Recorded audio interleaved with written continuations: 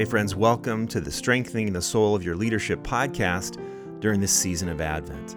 My name is Steve Weens, and I'm a pastor and an author, but I'm also a Transforming Community alumnus from way back in 2011. As always, I'm alongside Transforming Center founder and my dear friend, Ruth Haley Barton, as we explore the themes of Advent as a season of transformation, in which we invite the presence of Christ's light into the darkness.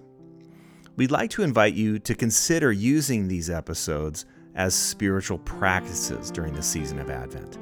So maybe consider lighting a candle and listening to them in a quiet place in your home instead of listening while driving or exercising. You might also consider listening to each week's scripture passages daily, even after you've listened to the content of each episode. If you'd like to listen to an audio file of the scriptures only for each of the weeks of Advent, simply go to the episode notes and find the link. Lastly, we hope you'll head on over to transformingcenter.org/patron and consider becoming a patron of our podcast. If you do so at any level, you'll receive a free download of the Reflections for Cycle B for Advent, so you can follow along as we have our conversations in each episode. Thanks so much for listening, and enjoy this week's episode. Isaiah chapter 9, verses 2 through 7. The people who walked in darkness have seen a great light. Those who lived in a land of deep darkness, on them light has shined. You have multiplied the nation. You have increased its joy. They rejoice before you as with joy at the harvest, as people exult when dividing plunder. For the yoke of their burden and the bar across their shoulders, the rod of their oppressor, you have broken, as on the day of Midian. For all the boots of the tramping warriors and all the garments rolled in blood shall be burned as fuel for the fire. For a child has been born for us, a son given to us. Authority rests upon his shoulders, and he is named Wonderful Counselor, Mighty God, Everlasting Father, Prince of Peace. His authority shall grow continually, and there shall be endless peace for the throne of David and his kingdom. He will establish and uphold it with justice and with righteousness from this time onward and forevermore. The zeal of the Lord of hosts will do this. Psalm 96. Oh, sing to the Lord a new song. Sing to the Lord all the earth. Sing to the Lord, bless his name. Tell of his salvation from day to day. Declare his glory among the nations, his marvelous works among all the peoples. For great is the Lord, and greatly to be praised. He is to be revered above all gods. For all the gods of the peoples are idols, but the Lord made the heavens. Honor and majesty are before him. Strength and beauty are in his sanctuary. Ascribe to the Lord, O families of the peoples. Ascribe to the Lord glory and strength. Ascribe to the Lord the glory due his name. Bring an offering and come into his courts. Worship the Lord in holy splendor. Tremble before him all the earth. Say among the nations, the Lord is king. The world is firmly established. It shall never be moved. He will judge the peoples with equity. Let the heavens be glad, and let the earth rejoice. Let the sea roar and all that fills it.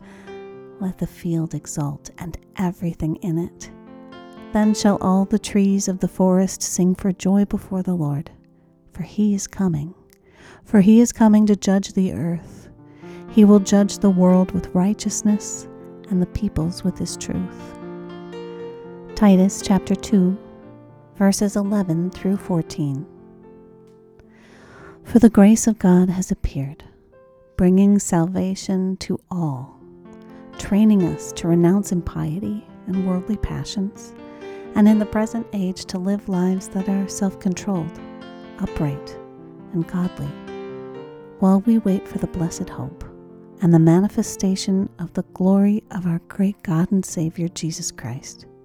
He it is who gave himself for us, that he might redeem us from all iniquity, and purify for himself a people of his own, who are zealous for good deeds. Luke chapter 2, verses 1 through 4 and 15 through 20. In those days a decree went out from Emperor Augustus that all the world should be registered. This was the first registration and was taken while Quirinius was governor of Syria. All went to their own towns to be registered. Joseph also went from the town of Nazareth in Galilee to Judea, to the city of David called Bethlehem, because he was descended from the house and family of David. He went to be registered with Mary, to whom he was engaged, and who was expecting a child. While they were there, the time came for her to deliver her child, and she gave birth to her firstborn son, and wrapped him in bands of cloth, and laid him in a manger, because there was no place for them in the inn. In that region there were shepherds living in the fields, keeping watch over their flock by night. Then an angel of the Lord stood before them, and the glory of the Lord shone around them, and they were terrified. But the angel said to them, "Do not be afraid, for see, I am bringing you good news of great joy for all the people. To you is born this day, in the city of David, a Savior, who is the Messiah, the Lord. This will be a sign to you. You will find a child wrapped in bands of cloth and lying in a manger." And suddenly there was with the angel a multitude of the heavenly host, praising God and saying, "Glory to God in the highest heaven, and on earth peace among those whom he favors." When the angels had left them and gone into heaven, the shepherds said to one another, "Let us go now to Bethlehem and see this thing that has taken place, which the Lord has made known to us." So they went with haste and found Mary and Joseph and the child lying in the manger. When they saw this, they made known what had been told them about this child, and all who heard it were amazed at what the shepherds told them. But Mary treasured all these words and pondered them in her heart. The shepherds returned, glorifying and praising God for all they had heard and seen, as it had been told them. Welcome, everybody, to the Christmastide episode. We're moving from Advent into Christmastide. So, Ruth, talk to us about this movement. What happens in Christmastide? What are we celebrating? When does Well, Advent end? yes. Well, All those things. sometime in the night on Christmas Yeah. Eve. I don't have the exact hour, but I think when cr Santa but comes, right? Is yeah, that when? right, it's when Santa comes. That's exactly when Advent ends. Uh, Advent ends with the coming of Jesus, and so sometime, in the night on Christmas Eve and before Christmas morning, Advent ends, signaling the beginning of the Feast of the Nativity, and, for us as Protestants, we often just think about Christmas Day, and that's it, but in our Christian tradition, Christmas Eve actually signals the beginning of a whole season of celebration called Christmastide. It's a celebration of God with us, and so Advent comes to a close, and hopefully, we have a sense that it's culminating in the birth of Jesus, God with us in the flesh. And the celebration of Christmastide will continue for 12 more days until the Feast of the Epiphany, which is when the showing forth. That's the time when, traditionally the shepherds come and the wise men come, and there's this showing forth of the presence of Christ in our ordinary lives. So during these days, as we move into Christmastide through the doorway of Christmas Eve, we celebrate one of the great mysteries of our faith. And what I mean by mystery is that it's something that we cannot fully understand and grasp as human beings, right? And the scriptures are clear that our faith and our belief is full of mystery, things that we cannot understand humanly, but that are still deeply true. And one of the great mysteries of our faith is that humanity and divinity become one in the person of Jesus Christ. And early church theologians stress the fact that the incarnation should not be seen as God descending into human form, but that it's actually the lifting up of humanity into the divine life. And so the incarnation makes it possible for us to consider, how do we celebrate our own incarnational journeys, not just the presence of Jesus in a physical body, but also be aware that we're taking the same journey Jesus did. Teilhard de Chardin said that we're not spiritual beings or human beings trying to become spiritual. We're spiritual beings trying to become human. We're on an Yes. incarnational journey too, and Jesus shows us how to do it. And so the fact that the nativity takes place in such a simple, earthy scene, the fact that there were no trappings and trimmings and everything that we've made Christmas to be, the fact that there was no good place for the baby to come and be born into, the fact that Mary and Joseph were not even surrounded by their own family, they were surrounded and joined by strangers, um, and yet still the presence of Jesus shone through in those earthy, ordinary moments. And that's actually a signal of how we can see our own lives as human beings on this earth, is that we're taking that incarnational journey as well, learning how to move from just being spiritual and heady to being very human and glorifying God in and through our humanity, which is what Jesus did. So there's a lot in this movement from Advent and into the Christmastide season. Ugh. I hadn't ever heard this bit about the early church theologians stress that the incarnation shouldn't be seen as a condescension or a God descending, becoming dirty, becoming Mhm, human, but as lifting up humanity into divine life. mhm, I had never read that or heard that before, Ruth. That is so powerful to me. Like that evokes images of honor and dignity and mhm, celebration and being caught up in mystery. How do you mhm. describe that? Yeah. That is gorgeous. Mm. Thank you for that. Wow. Doesn't it show how much we miss when we, in our own theological constructs, that the Yes. worm theology and everything else, and that, Yes. God deigned to come Yeah. into human form, and yet the human form is God's creation. So I don't think there's any deigning in that. Do you? Because God created No. this and us. So why would that be deigning to, come down and become human? I agree. And this just turns some of our theology onto its ear, Yeah, doesn't it? it really does. Yes. And again, like I am sort of sitting here shocked. Like I think that is what I think, but I had no idea, so oftentimes we think we come into new ways of thinking, the old folks didn't know. But no, early church theologians That's had right. it right, and we need to Yeah. remember, put ourselves back together Mhm. in that which is beautiful and true and good. And it gives me a vision for incarnation and incarnational life Yeah. that is very hopeful and that Right. can transcend some of the darkness of our time, Mhm. frankly. Yeah. Because when God lifts humanity up into divine life, God is not just lifting up the best parts of humanity into divine life, all of humanity, Mhm. the hard parts, the The good, darkness, the the bad, and the ugly, right? yes, Mhm. and that is powerful to me. Uh, what? Yeah, go. Well, one of the things that our Christian tradition challenges me with, like, we are Christians, but we live in the midst of secular culture, right? Hmm. We are in this world, but not of it, hopefully. And yet I am of it because Hmm. our Christian tradition gives us traditions, if you will, that are very hard to actually practice in our secular culture. And one of those is this celebration of Christmastide for 12 days.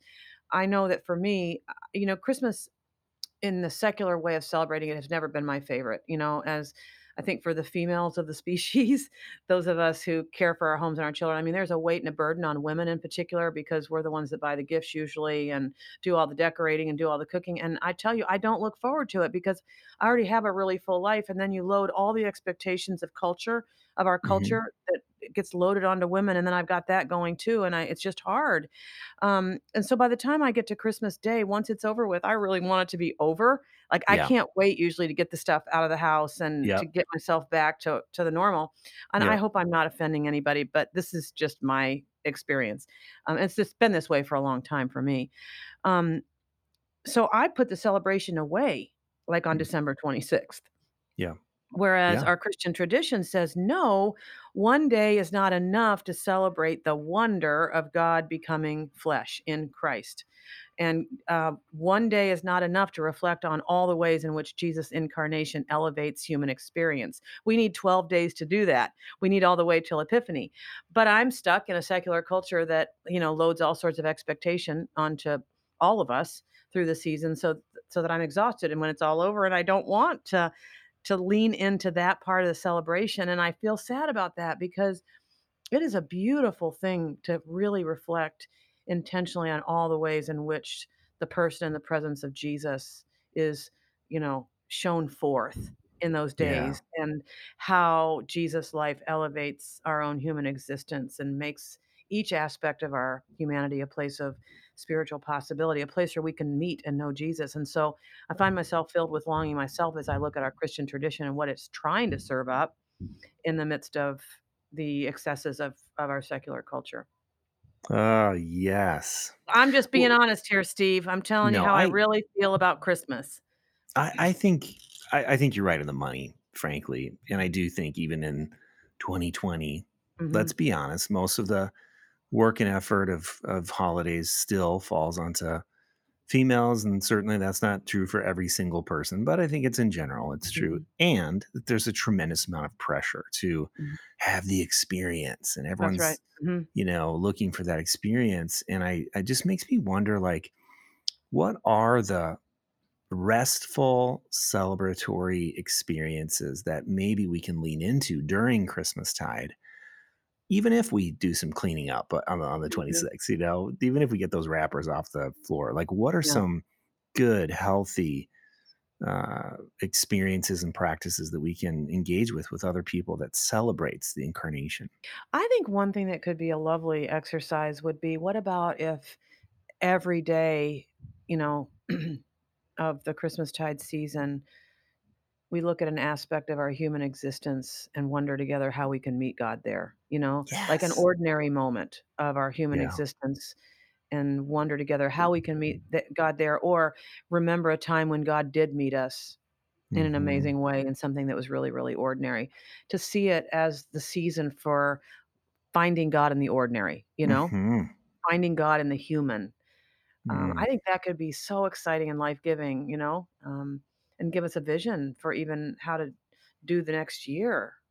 Finding God in every single aspect of our ordinary life versus looking for all the bells and whistles, God to show up in bells and whistles all the time. So I think that's one practice. Finding God in the ordinary could be a really good practice for that 12 days. I really like that one because even if you set an intention Hmm. to do that by yourself or with whomever you live with, then your antenna goes up. It's like, hey, we're going to talk about this at dinner. Yeah. Let's look Hmm. for some of the ordinary ways that Yeah. that God might It could break also be a through. conversation for spiritual friends, you know? Right. I think of those who perhaps live alone or don't have family, but if you have a spiritual friend that you talk to regularly, that could be a source of conversation among spiritual friends, is this whole idea of how can we recognize God's presence in the ordinary, and how can we heighten our awareness of God's presence in the ordinary? When Yeah. did I have a God sighting, in Hmm. the midst of my ordinary life? Yeah, and that might be something as simple as noticing something in nature and just stopping and appreciating the beauty of creation. It might be as something simple as enjoying a sip of coffee. Mhm. enjoying a quiet moment if you typically are in a loud house, which we are right now with Mhm. Ruth. We have 3 teenage boys now. I We I have mean, 3 I teenage there's boys. no space big enough for all that testosterone, I am There sure. isn't. It's so loud and so, Added to but it's yours, also of course. it's Mhm. it's also so funny. I mean, Yeah, they are so funny, and so that's even yeah, sometimes what I their God moments and their mhm, hilariousness. yeah, Um, but even that is a way of saying, like, how can I transform what can feel like a pretty loud, chaotic, never-ending, um, ordeal mhm. into a God sighting, Right, right. in my own life there. Ah, I love it. Well, Ruth, we've been talking about finding God in the ordinary. It occurs to me that this Christmas is going to be anything but ordinary, Mhm, and so how do we pursue finding God in the not ordinary Christmas in the mhm. time of COVID? Yeah. One of the things that comes to my mind immediately is the practice of acceptance.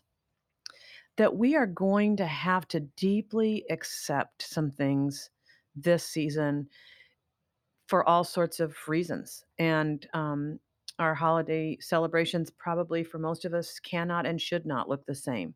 I mean, there are recommendations that families not gather in some cases as a way of keeping each other safe. And I actually think that there's an opportunity for us to separate out our traditions from the meaning of Christmas itself. So even if our family doesn't gather the way that it's done all the years, does that mean that the meaning of Christmas is any different? No. And so can we drop down deeper into the real meaning of Christmas, even if the trappings and the normal celebrations just are not possible this year? Richard Rohr has a prayer phrase that I've loved for many, many years. It's humble me in the presence of reality.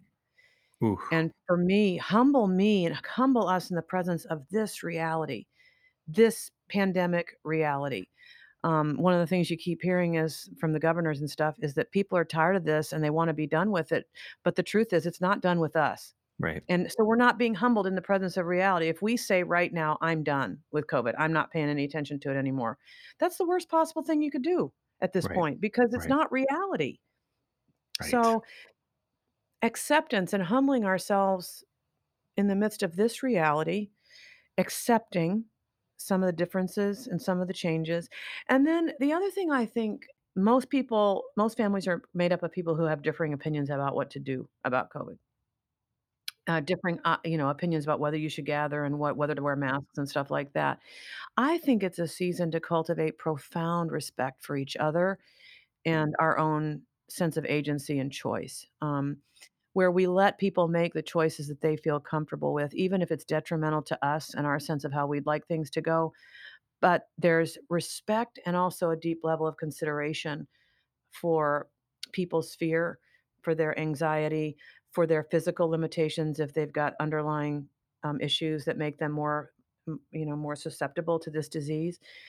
Can we just pour love all over that rather than judging each other and dismissing each other and diminishing each other? I just pray that God would give us the grace, yes, that God would give us the grace to love each other through letting each other make the choices we need to make and also making the wise choices ourselves, like the wearing of a mask. We did a virtual retreat this last weekend, and there were points when I wasn't wearing a mask because I was speaking, and typically you don't make the speaker wear a mask, and then sometimes I wouldn't have it with me, and I'd have to get to some place where a mask was before I put one on, and everything in me didn't wanna put the mask back on, and at first I thought I was thinking, "Well, I need to keep myself safe," and I thought, "No, the putting on of a mask is not about my own safety. It is a concrete expression of my love for the people that I'm with to put on the mask because it's meant to keep germs from them, and their wearing of a mask is meant to keep germs from them to me, and so to think about the mask as being more than just a political statement or a place of personal preference, but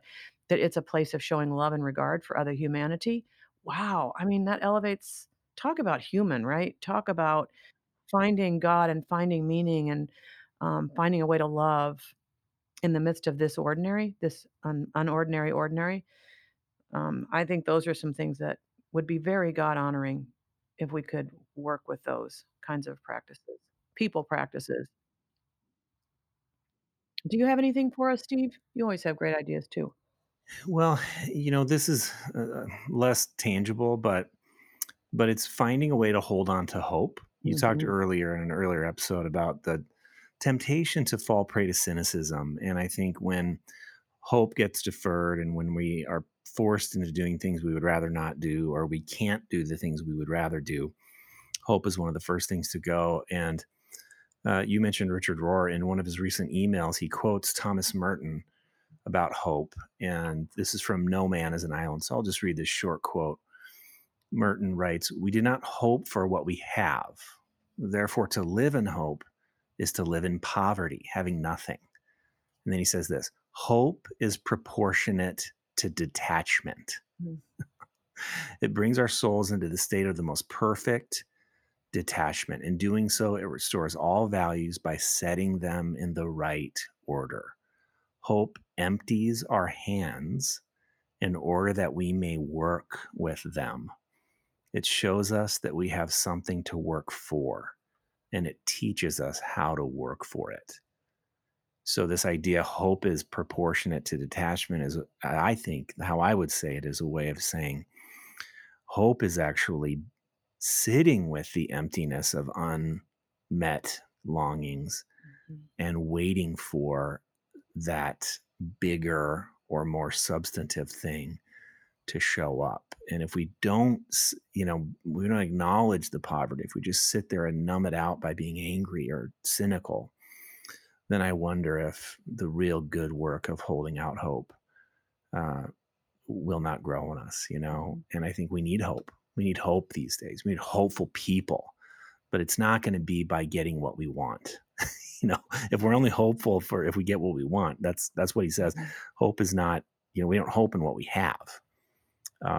So that's what I would say. Find ways to cultivate hope by detaching from our preferred, ways of doing Mhm. things for a season. It won't be forever, but Well, for and a season. I hope every year for more simplicity around Christmas. And I know that the COVID season has caused us in the Transforming Center to really have to cut back and simplify some things. But I wonder if really this year we could also think about simplicity, and could we allow the season that we're in to guide us very naturally into simplicity, because we shouldn't be out in the stores No, shopping with people. no. Um, is there any way that we could let this season naturally help us simplify the season? I hope we can. I hope that for myself and for others. I think that's an invitation. Mhm. I I do do. too. I do. Well, how Ruth, how would you like to end this episode? Well, I have a poem that I want to share, and we use this poem in our in our fifth retreat in Transforming Community, when we do a whole retreat on the body, where we actually do talk about our physical humanity and the experiences that we have in our bodies and how those are elevated in our Christian understanding of the incarnation. And so this is a poem that we share on that retreat, and I'm going to share it all with you. And it's a little bit out there, and yet that's part of what makes it so wonderful. You're going to hear some words here that you don't usually hear on this podcast. But it's called "Good is the Flesh" by Brian Wren. And please do light your candle, feet flat on the floor, open your hands as a way of hoping and opening to hope, the way Steve put it, receiving something from God that's hopeful in these moments. And also, um, in particular, experience yourself as a body, as a living, breathing, feeling body right now. You are a creature in the presence of your creator, and let yourself just feel the goodness of that and how God wants to be with you now in the temple that he has made. Good is the flesh that the word has become. Good is the birthing, the milk in the breast. Good is the feeding, caressing, and rest. Good is the body for knowing the world. Good is the flesh that the word has become. Good is the body for knowing the world, sensing the sunlight, the tug of the ground, feeling, perceiving within and around.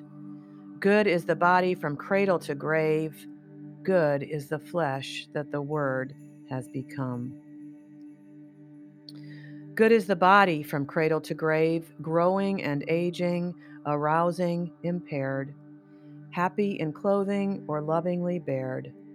Good is the pleasure of God in our flesh.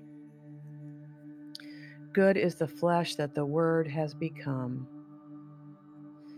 Good is the pleasure of God in our flesh, longing in all as in Jesus to dwell, glad of embracing and tasting and smell. Good is the body for good and for God. Good is the flesh that the Word has become. And so in the silence, feel the goodness of your own flesh and feel the goodness of the Word made flesh for us in this season.